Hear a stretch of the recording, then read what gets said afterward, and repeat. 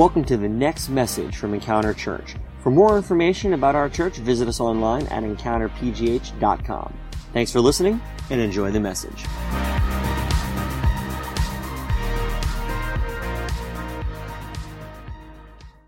Again, just want to welcome everybody to Encounter. My name is Jared. I'm the lead pastor here. And one last thing about our Malawi missions team that I wanted to make sure that you guys were aware of is that we have a team of 6 individuals from our church who are there in Malawi as we speak now. And all for the next 2 weeks, we want to encourage you to be praying for them as well as for the rest of the team. I think it's 150 individuals from churches all over the world who are joining them together in Lilongwe.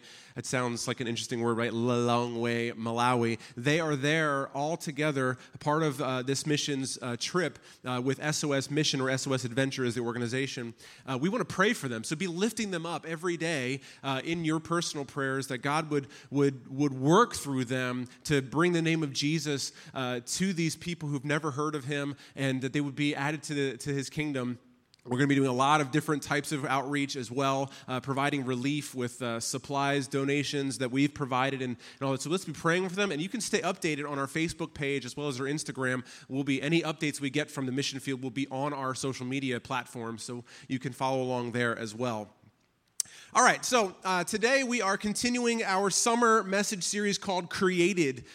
We've been in this for 2 weeks now. The first week we talked about chapters 1 and 2 about the creation account. Last week we talked about chapters 4 through 6, I believe it was, with the fall of man. And this week we're going to continue with the story of the flood. But before we do that, I wanted to highlight a question. We have a questions box that is right outside in the lobby. As soon as you walk out the doors, there's a box there. So if you ever hear something that you have a question about, or you would like some clarification on, or you're just not sure what you think about a particular topic or something that I say in a message or during worship, whatever it might be, we encourage you to drop your questions in that box, and I consider them and then like to take time through our service to answer those throughout the week. And this week, we had a question that came up, and it was this: what is the symbol on the bottom right of the series slide? So you can see here on our message slide, right here, there's this symbol here. Well, the answer is that it's a Hebrew word, and I just wanted to kind of give you a little bit about it. The Hebrew word,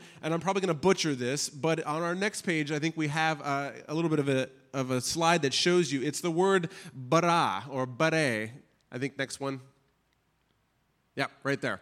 So this word, the Hebrew word, is bareh, which means to create, to be created, or to shape, okay? So this is the word that in the very first verse of the Bible, Genesis 1:1, it says, "In the beginning, God created," right? And oftentimes it's translated as made, but there is such a deeper word or meaning to it, which is more of like a shaping or a sculpting, okay? The idea of God creating the universe is not just, he just kind of threw it together or just kind of threw it out there. It intonates that there was an intentionality to it, and the idea is that as an artist would shape something like a sculptor, he pours himself into it so that it's just right. The finished product is perfect. It's beautiful. It's what he intended, right? So the word there that we see, let's go back to the original page for the created slide. You can see it. This word, the Hebrew word right here, it's these 3, is BR apostrophe, which is like bare or bara,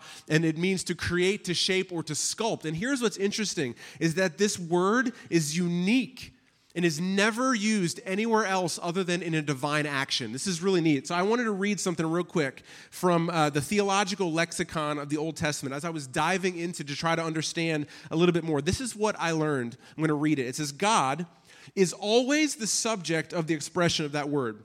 Indeed, always Israel's God, never a foreign deity. The most important point is that a special word is employed, which stands for nothing else than the creative agency of God, and so dissociates itself from all analogy with human making and shaping. In other words, this word is only used in reference to God creating something unique or special.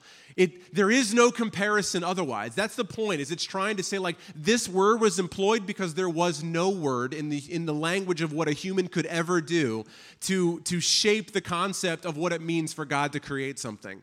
Like, it is a unique word that's not used. There is no thing that a human being could ever do that would equal this word. That's the idea behind it, okay? And so it finishes by saying, to the extent that the Old Testament reserves the verb exclusively for God, this type of creation has no analogy and is therefore beyond conceptualization. Divine activity can be perceived only insofar as it remains comparable to human activity. In other words, we can't even understand the depths of God's creative capacity because we can only understand human creative capacity, right? So that's what it's saying there. Therefore, the verb expresses nothing further concerning the method of creation. In other words, we can't possibly fathom the depths of God's creative ability because we can't get there ourselves. And so that word in our series, Created, is this idea that God was so powerfully involved in his creative capacity that it is the only thing we could do is create a word that means something that only God could do. So we just wanted to share that with you. Thank you for asking that question. It gives us an opportunity to be able to share this. And as a little bit of a point for you, one of our core values of a church is to dig deeper. And I love that our creative team, our art team who creates these graphics, is creating layers upon layers in our own graphics to create meaning. And that's really another way for us to kind of point to this idea that that's what we want to do in our faith. The Word of God is so deep with layers of meaning and context that if we just read it on its layer, we'll miss it. And so when we study, when we dig into God's Word, when we dig into our faith, when we ask questions, when we meditate on it, when we go to life groups and we ask questions and we struggle and we wrestle with those things, we actually find such a deeper meaning to our faith. And so we want to encourage you with that. So thank you, media team, for creating a beautiful graphic. And one other little small tidbit of information, if you're wondering, on the top left, it's hard to see, but it's actually the genealogy from Adam all the way through the nation of Israel. So very cool layers of art and meaning and depth in our art piece there. So thank you for that. All right. Just wanted to answer that real quickly. So last week we tackled Genesis chapter 3 and 4. We were talking about the fall of man, and the big idea was that the story of the fall shows us the insidious and invasive nature of sin. And, the first few weeks of this series have been heavy, and today is not going to be overly encouraging. Again, I promise you the light is coming through the clouds, okay? The first, 10 chapters or so of the book of Genesis are pretty heavy because they're painting this picture of what the world desperately needed God to step in, right? And we're going to talk a little bit about that today. But today we're going to continue the story, and we're going to follow the family tree that we talked about here just a minute ago of Adam and Eve, right? We learned the story from Adam and Eve, and then ultimately Cain and Abel and what happened with them. And so we're going to follow the family tree several generations all the way up to Noah and explore the story of the great flood. And while we're following along with this story, let's pay attention to the effects of sin that we talked about last week. We're going to see how it is multiplied, how it has become so invasive, and the curse that we discussed last week. So in leading up to where we're going to go today, here's kind of a brief summary. Chapter 3, Adam and Eve fall into the lies of the serpent, and sin is brought into the world. This is a familiar story that many of us, whether we've been in church or not, it's a part of our kind of pop cultural identity. We understand what happened in the creation account. Chapter 4, we see Cain and Abel, the first offspring of Adam and Eve, the first generation born with sinful nature. Remember some of those effects of sin that we talked about last week, that we see things in a distorted view. We see that happening. We see deception popping up and believing lies, and we're lying to other people. We see that there. Division between man and another brother or sisters, we see that, or even division now between humanity and God is illustrated in that story, and ultimately death taking place, spiritual but also physical. All of that happened in the Cain and Abel story. Well, the next chapter, chapter 5, Adam and Eve then have another child. His name is Seth. And 9 generations go by, okay, between this story from chapter 5 all the way to where we get to Noah. 9 generations go by. In fact, it's 926 years, which is crazy. And the reason it's so long is because the lifespan at the time was 900 years. Now, that's insane. And it's actually a little bit of an information for a little tidbit of info. We're going to see that God does something about that in our story today. So at the time, it sounds crazy to us that anyone would live that long, right? So that's why the generations of 9 years took 900 years. So from Seth all the way up to Noah now, 9 generations went by. And chapter 6 begins midway through Noah's life. At this point, the Bible says that Noah was 500 years old. And so to frame our discussion today, to frame our message, if you're taking notes, write this down. Get your notepads out. We also have notebooks for you at the Connection Center if you'd like to take notes and keep them all in one spot. Write this down. Here's the big idea of today's message that's going to kind of inform everything we say. The story of the flood is an illustration of both consequences and intervention. And this is the interesting thing. If you've ever grown up in Sunday school or in church and you've heard the story of Noah, as children, we oftentimes gloss over the difficult aspects of this passage of Scripture that God ultimately intervened and wiped out a good portion of humanity. That's hard for children to understand, and honestly hard for adults to understand. So we want to give credence to that. We want to talk about that. We don't want to gloss over that, but that's not the only part of the story. A lot of us get hung up on it. We struggle with the story of Noah as adults because we're like, how could I serve a God that would do something like that, right? If anybody's in the room, you don't have to raise your hand, but I know that I've struggled with this. But that's only half the story.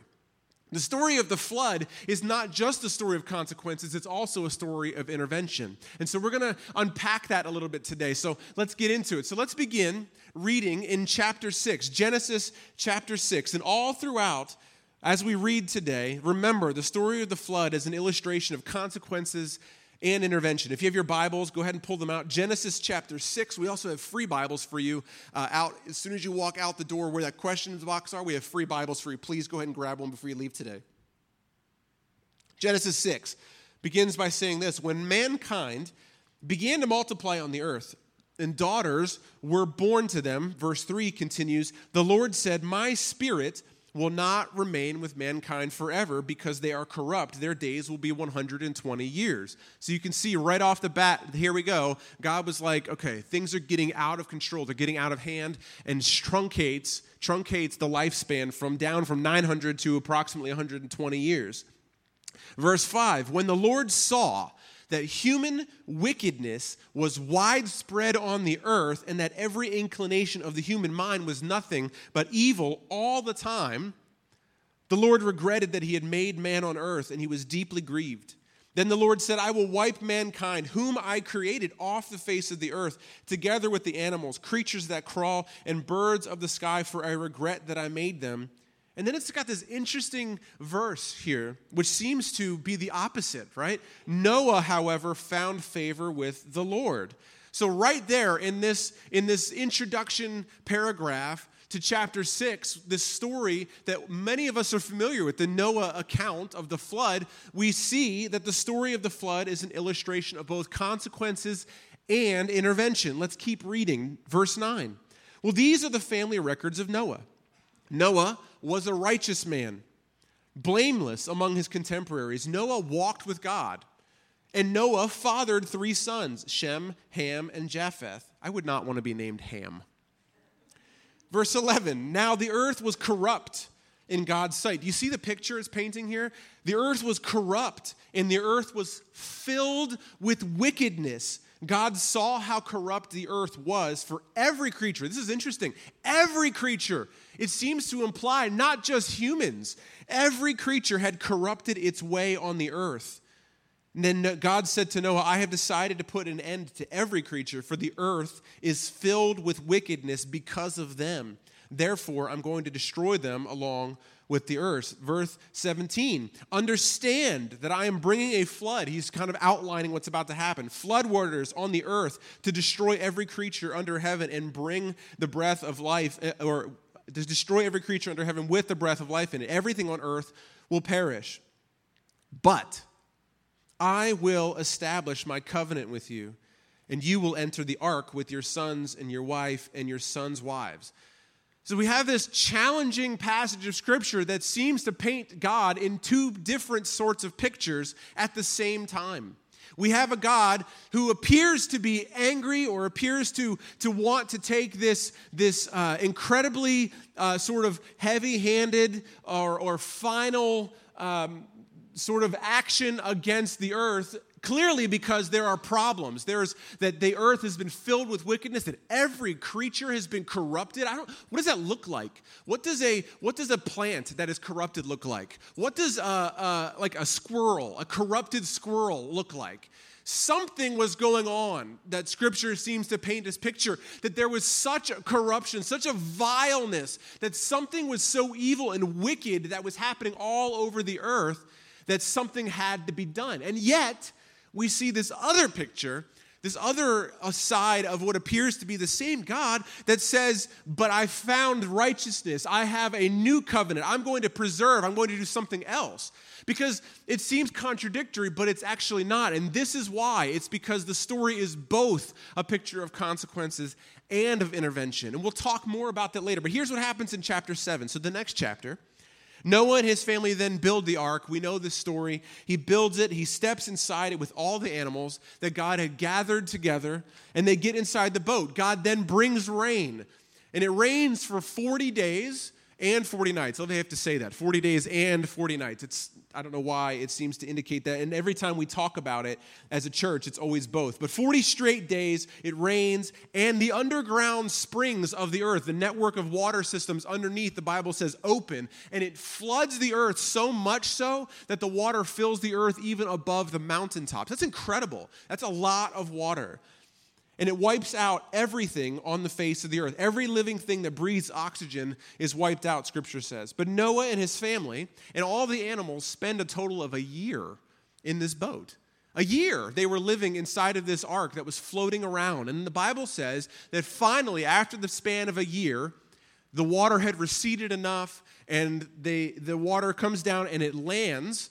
The ark just sort of lands and rests in a mountain range that is today somewhere in the mountains of what is today Western Turkey or Armenia. That's the idea. We don't know exactly where. It says the mountains of Ararat, which is not just Mount Ararat in Turkey. It's actually this whole plain area, this mountain range called Ararat, the Ararat region, which is actually spanning Western Turkey into Armenia. So somewhere along the lines is where the ark rested. Now, the story of the flood is an illustration of consequences and intervention. Now, what do we mean by that? What consequence could possibly deserve this behavior? And then what does it mean that God intervened? Because it looked like he acted rather than intervened. Well, I want to talk about that a little bit today. Verse 5, remember in chapter 6 said, human wickedness was widespread on the earth, and every indication of the human mind was nothing but evil all the time. And then we see again in verse 11 and 12 that the earth was filled with wickedness. God saw how corrupt the earth was, for every creature had corrupted its way on the earth. So the story of the flood is first one that illustrates God's mandate to deal with sin.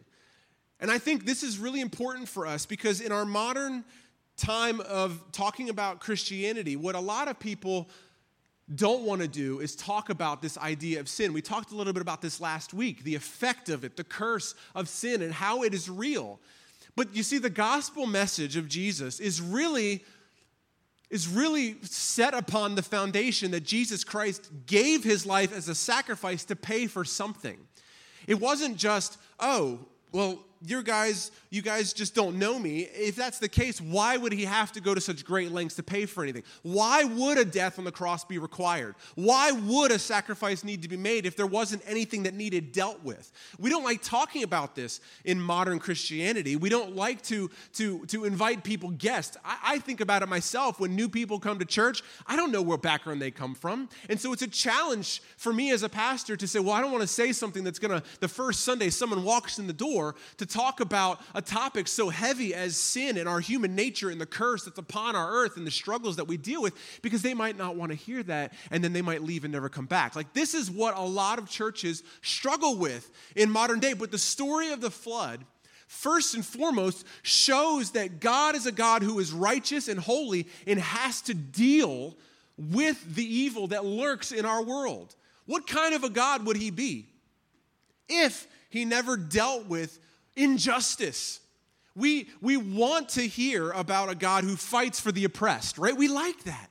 We love to hear about a Jesus who brings people together. We love to hear about a God who mends relationships and heals and brings wholeness and restoration, because that's the wonderful thing of who God is. But what was the cause of the division in the first place? What was the cause of the brokenness in relationships? What was the reason that God had to intervene in the first place? Because there is sin in the world. Because every one of us has a disease of the curse of man, of the fall of man, living within us that causes us. The Bible says every inclination of the mind was wickedness. That I don't even know what that meant. Like that means that maybe children were rising up and killing their parents, stealing from their children. They were looking at whatever they would want, they would just take it. We see this all over the world today. Is it really that hard for us to believe that there is sin in the world, that there is a condition that every one of us struggles with? I mean, again, I said this last week, I don't have to teach my kids when they're babies to lie or to say no. Where does that come from? This idea of no, mine, and keeping all of that together. This is something that's inherent in all of us. And so the first part of what we see in the story of Noah and the flood is that God has a mandate to deal with, that there are consequences for our actions, that it has to be dealt with. If God is a good God, if he is holy, that somehow he has to deal with it. And so humanity was out of control, destroying itself, succumbing to complete depravity. And apparently every aspect of the earth was involved in this. It wasn't just people. And so it was like the ultimate binger. I don't know if you've ever been a part of this or if you have this kind of personality. There have been moments in my life where I have chosen willingly to ignore God's commands in my life. And when that happens, I have a binging type of personality where I kind of go off the deep end for a while. Where it's and I do this with eating. This is a great kind of an easy example, but I do it with eating. For the last year, my wife and I have been on this health journey where we've been on sort of this low carb, low sugar thing to help us, and we've lost a lot of weight. It's been really great. It feels so good about it, but you know what's happened? Occasionally I'll allow this time in where a weekend we'll go out for a special date weekend or something, and then you're eating at these restaurants and you start to eat things that, are not part of that system, and it's fine for a little bit, but then when I get back, I don't get back on the train. I get home, and now we're eating out still at home, or I've got all the potato chips in the house, and I find myself not just eating a few, I eat the whole bag. Right? This is what happens to me. And maybe you understand this idea. And that's kind of the idea of what was happening, is that from Adam and Cain and Abel through Seth, 9 generations later, into where we see this picture of the story of Noah, that they had gone so far off the deep end, this ultimate binger of completely ignoring and forgetting who God was. And they're just indulging in the most depraved of lifestyle and habits. And God is looking at them going, this has got to stop. I love them too much to allow this to continue. They're destroying themselves. They're destroying the earth. They're destroying everything that I created. My intention for everything is being destroyed. There has to be consequences. It must be dealt with. And that's what we see in this picture, that God has to deal with things. Without consequential action, any remaining hope would be snuffed out. God had to act. And this is so true, even in our own lives today, that God often acts through the consequences in our lives to get our attention and to protect us from further destruction. Listen, this is what the story of the flood is teaching, is that the things that we do have consequences to them. And oftentimes, God will use those consequences to get our attention, to say you are headed on a path that is going to destroy you and the rest of the people around you if you don't stop. And so God allows these consequences to take place in our lives. If I choose to continue to do something that I know is destructive or wrong, I can't blame anybody for the things that happen, the ripple effect and the destruction that takes place in my own life if I'm not willing to listen to it. And so there are consequences for the actions. And I believe first and foremost, the story of the flood is teaching this concept that God is righteous and holy and loves his people, loves it. His heart is grieved over the consequences that must come. But how could God possibly preserve something if there are no consequences to our actions? I believe that's the first thing that it's talking about.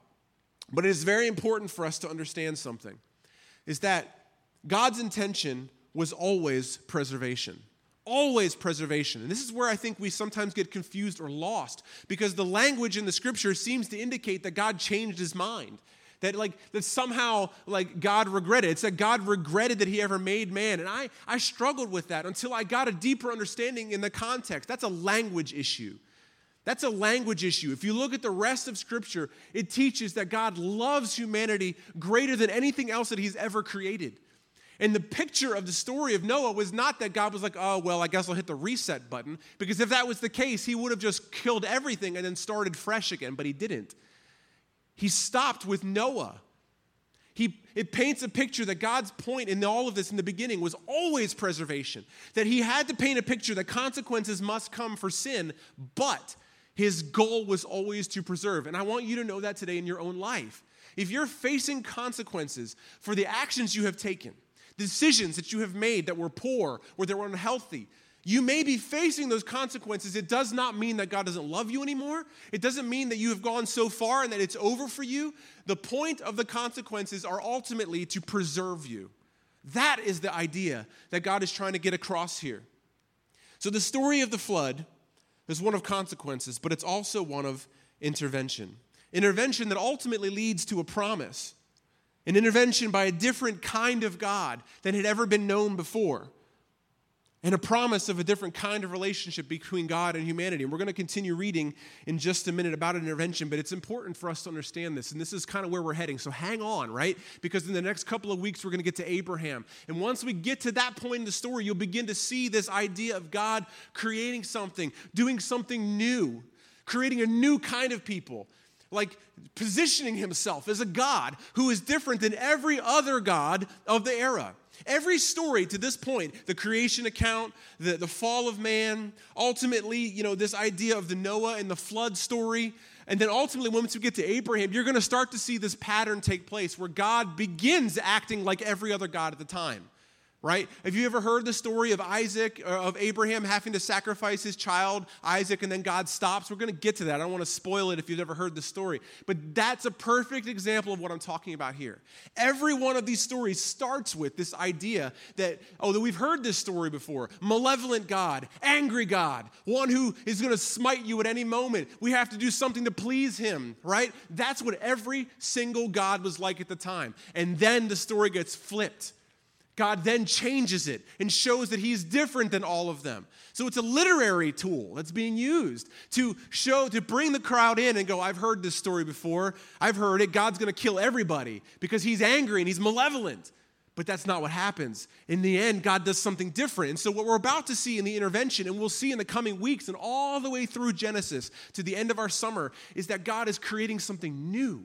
He's doing something different. He's positioning himself as a different kind of God that no one has ever met before. And that what is available in him is not available anywhere else. And we're going to begin to see that right now in this intervention concept. So chapter 6, verse 18 says, "But I will establish my covenant with you." Remember that word covenant, because in the next several chapters, as we get into Abraham and through the Israel story, we're going to hear this word over and over again. "I will establish my covenant with you, Noah, and you will enter the ark with your sons and your wife and your sons' wives." And here we go. God shows himself to be different than every other God, one that intervenes, one that says, I have to deal with consequences. I have to deal with the sin that is happening. I have to do that, but I want to preserve you. I will intervene in your life so that you will know that you are loved, that you are not too far gone, that you will know that I can be trusted, I can be respected, because I'm your father. I tell my son and my daughter this all the time. There are consequences for your action, but everything that happens to you is designed to teach you how to live life effectively, how to be true, how to know that you are loved. And yes, there is pain in the punishment, in the discipline, in those things, but as your father, I love you, and I will intervene on your behalf to preserve you. That's the story we see, is that God looks at the story of the flood, and he says, this world has gone off the deep end, and it must be dealt with. However, I will preserve, I will create something new. Out of it, a new life will be born. This is not the end of the story for you. And that's the same picture for us today. No matter how far you've gone, no matter how bad your decisions have been, no matter what you have done, that even though the consequences might be painful and you may deal with them for the rest of your life, and that's possible, there are consequences that sometimes linger for such a long time, it does not mean that God is done with you.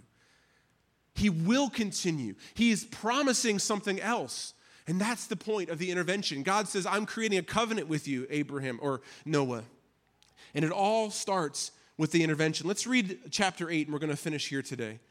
God remembered Noah. So at this point, the flood has been gone. The waters have receded. The ark has rested. And it says, God remembered Noah, as well as the wildlife and all the livestock that were with him in the ark. And God caused a wind to pass over the earth, and the water began to subside. Then God spoke to Noah, verse 15, come out of the ark, you and your wife, your sons and your sons' wives with you. Bring out all the living creatures that are with you, birds, livestock, those that crawl on the earth, and they will spread over the earth and be fruitful and multiply on the earth. Verse 20, then Noah built an altar to the Lord. He took some of every kind of clean animal and every kind of clean bird and offered burnt offerings on the altar. When the Lord smelled the pleasing aroma, he said to himself, I will never again curse the ground because of human beings, even though the inclination of the human heart is evil from youth onward, and I will never again strike down every living thing as I have done. You see the difference there? God is positioning himself now as completely different than any other God. Because even in this era of time, even if a God acted benevolently, even if you did all the sacrifices and then it rained, oh, thank God, I gave my only child. This was so common at the time, and we'll talk more about this in the Abraham and Isaac story that we'll get to later. But it was so common for people to sacrifice their own children in order to help it rain, or to have more babies, because that was what it was. Gods are angry, they're just jerks, and you have to give them some sort of sick kind of a sacrifice to like coerce them to do something good for you. And so this is the idea right here, is that God finally exercised, I feel so much better now that I've murdered all these people. Like that's the idea, right? But then God flips it and he says, no, I'm not like the other gods. I'm not like them. I will never again do this, ever. And it's hard for us to understand, but why'd you do it in the first place? And I think we've dealt with that, but it's also a literary tool. Please understand that. It's positioning God as someone completely different, completely unheard of. I love you. I will be with you. I will bless you. I will multiply you. The world will be fruitful now. Do you see? This is so important for us to understand that God is saying, I am not like every other God. This story has a different ending than you've ever heard before. And he says to him at the very beginning of chapter 9, God blessed Noah and his sons and said to them, remember what a blessing means, to pass along God's goodness, to continue it, to hand it, to freely give his blessing. And God blessed Noah and his sons and be fruitful and multiply and fill the earth. If our worship team wants to come back up, listen. God in this moment restored the blessing that was given to Adam and to Eve. What he originally created everything for, it didn't go away. It wasn't like, okay, sorry guys, you screwed up. That's done. We have a new world now, and you got to just kind of get along. No, God went right back to the same mandate, the same desire that he had, which was to be fruitful, to live a good life, to enjoy God's creation, this sculpture that he has made for us to enjoy and to participate in, and to pass it along to the animals and to our children, and to bless those, everyone around us. It's so interesting to me. Jesus says, bless those who persecute you. That means pass along God's goodness to our enemies. Do you see this concept that God has been passing along to us? We are carriers, we are keepers of it, and it all started in this moment where God renewed that covenant with Noah.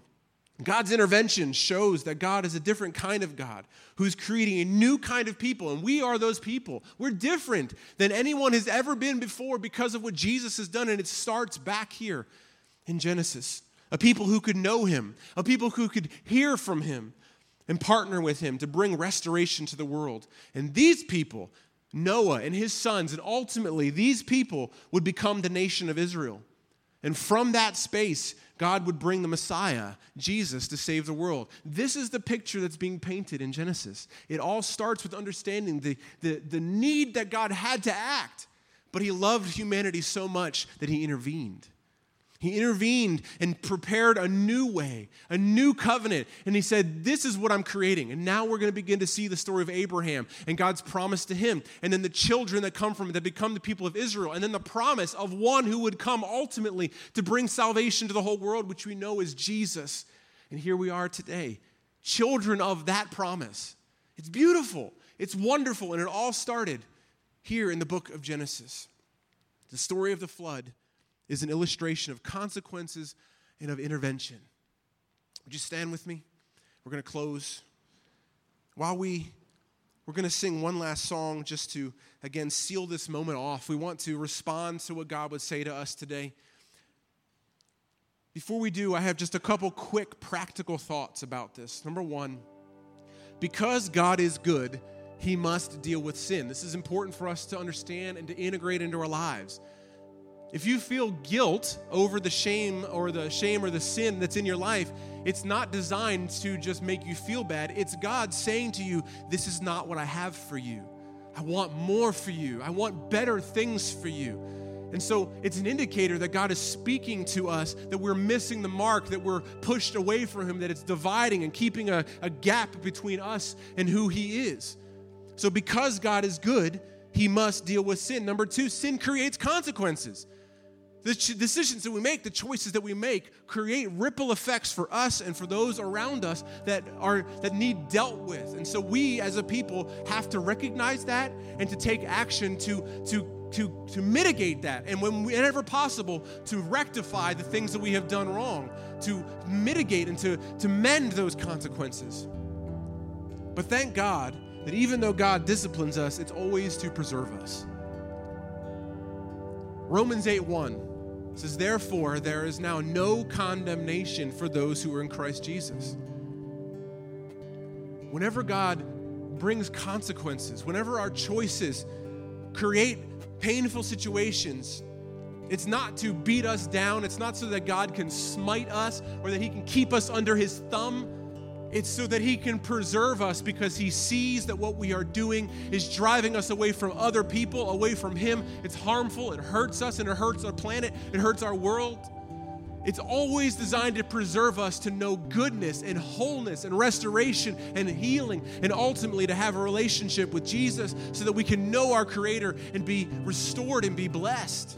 That's what the consequences, that's what his hand is always for. Never out of anger, never out of hatred or frustration, but out of a desire to bring us back into healing and a relationship with him. Would you close your eyes with me as we pray? Father, I thank you that you give us insight into your words. There are passages of Scripture that are difficult for us to understand at times, at face value. And I recognize that some of the things that I have said this morning, that potentially they could be off. And I don't want to be. I've done my best to try to wrestle with this passage and study. And I encourage every one of you to do that on your own this week, or to ask questions, to bring them back up, and we can talk about them. But the goal here isn't literally trying to understand everything. The goal is to just know God more and to try to understand who he is and how he operates. And so, Father, that's what we want. Speak through the words that were spoken today. Get into our hearts. Help us to understand what kind of a God you are. The one that does love us so much, that must deal with the things that we do wrong. The actions we have consequences, but you are not bringing them along to beat us down.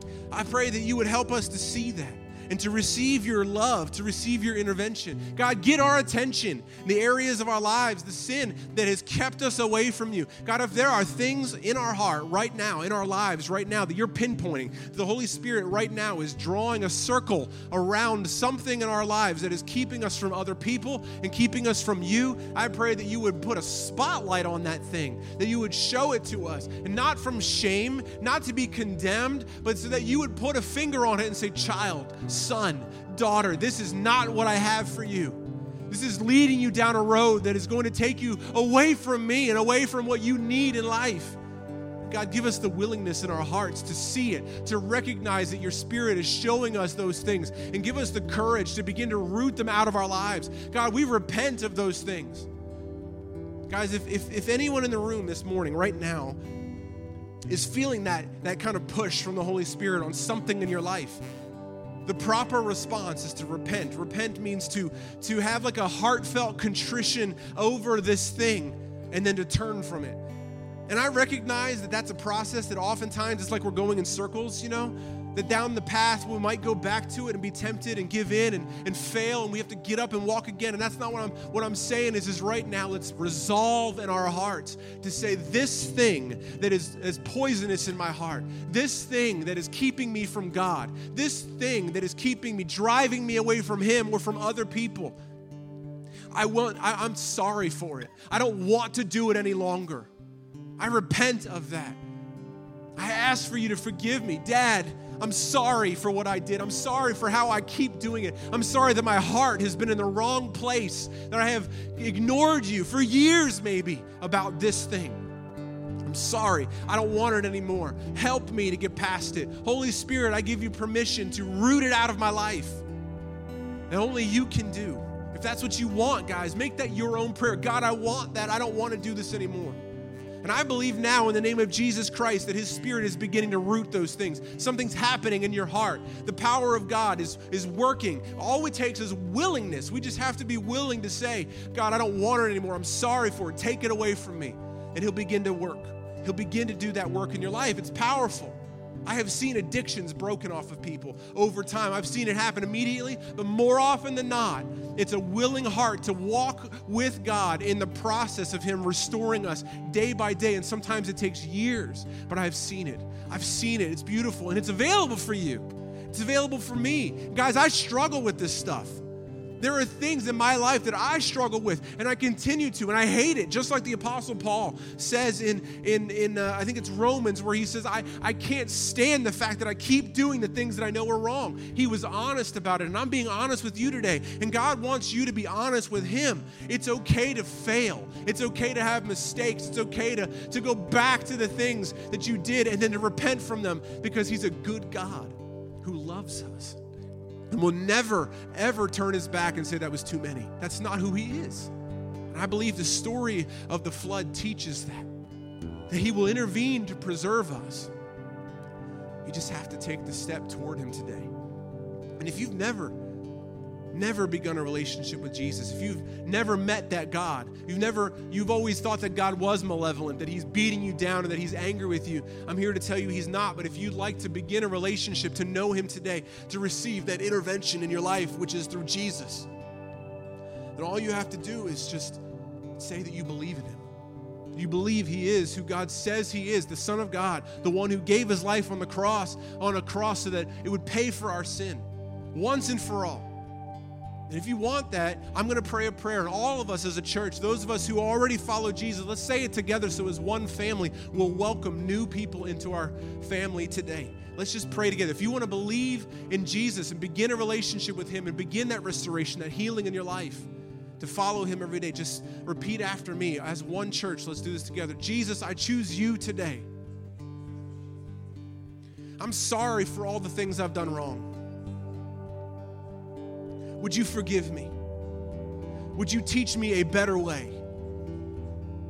And when I fail, I will get right back up and look to You again and follow You every day. I believe in You. I believe that You are good. And I thank You for Your intervention. I will follow You, Jesus. In Jesus' name, amen. Thanks for listening to this week's podcast. If you call Encounter Church home, or if you'd like to partner with us to support the work that God is doing here, you can take advantage of our online giving option. Just go to encountergiving.com. Also, stay up to date with us throughout the week by following us on Facebook, Twitter, and Instagram at EncounterPGH. Thanks for listening, and we'll see you next week.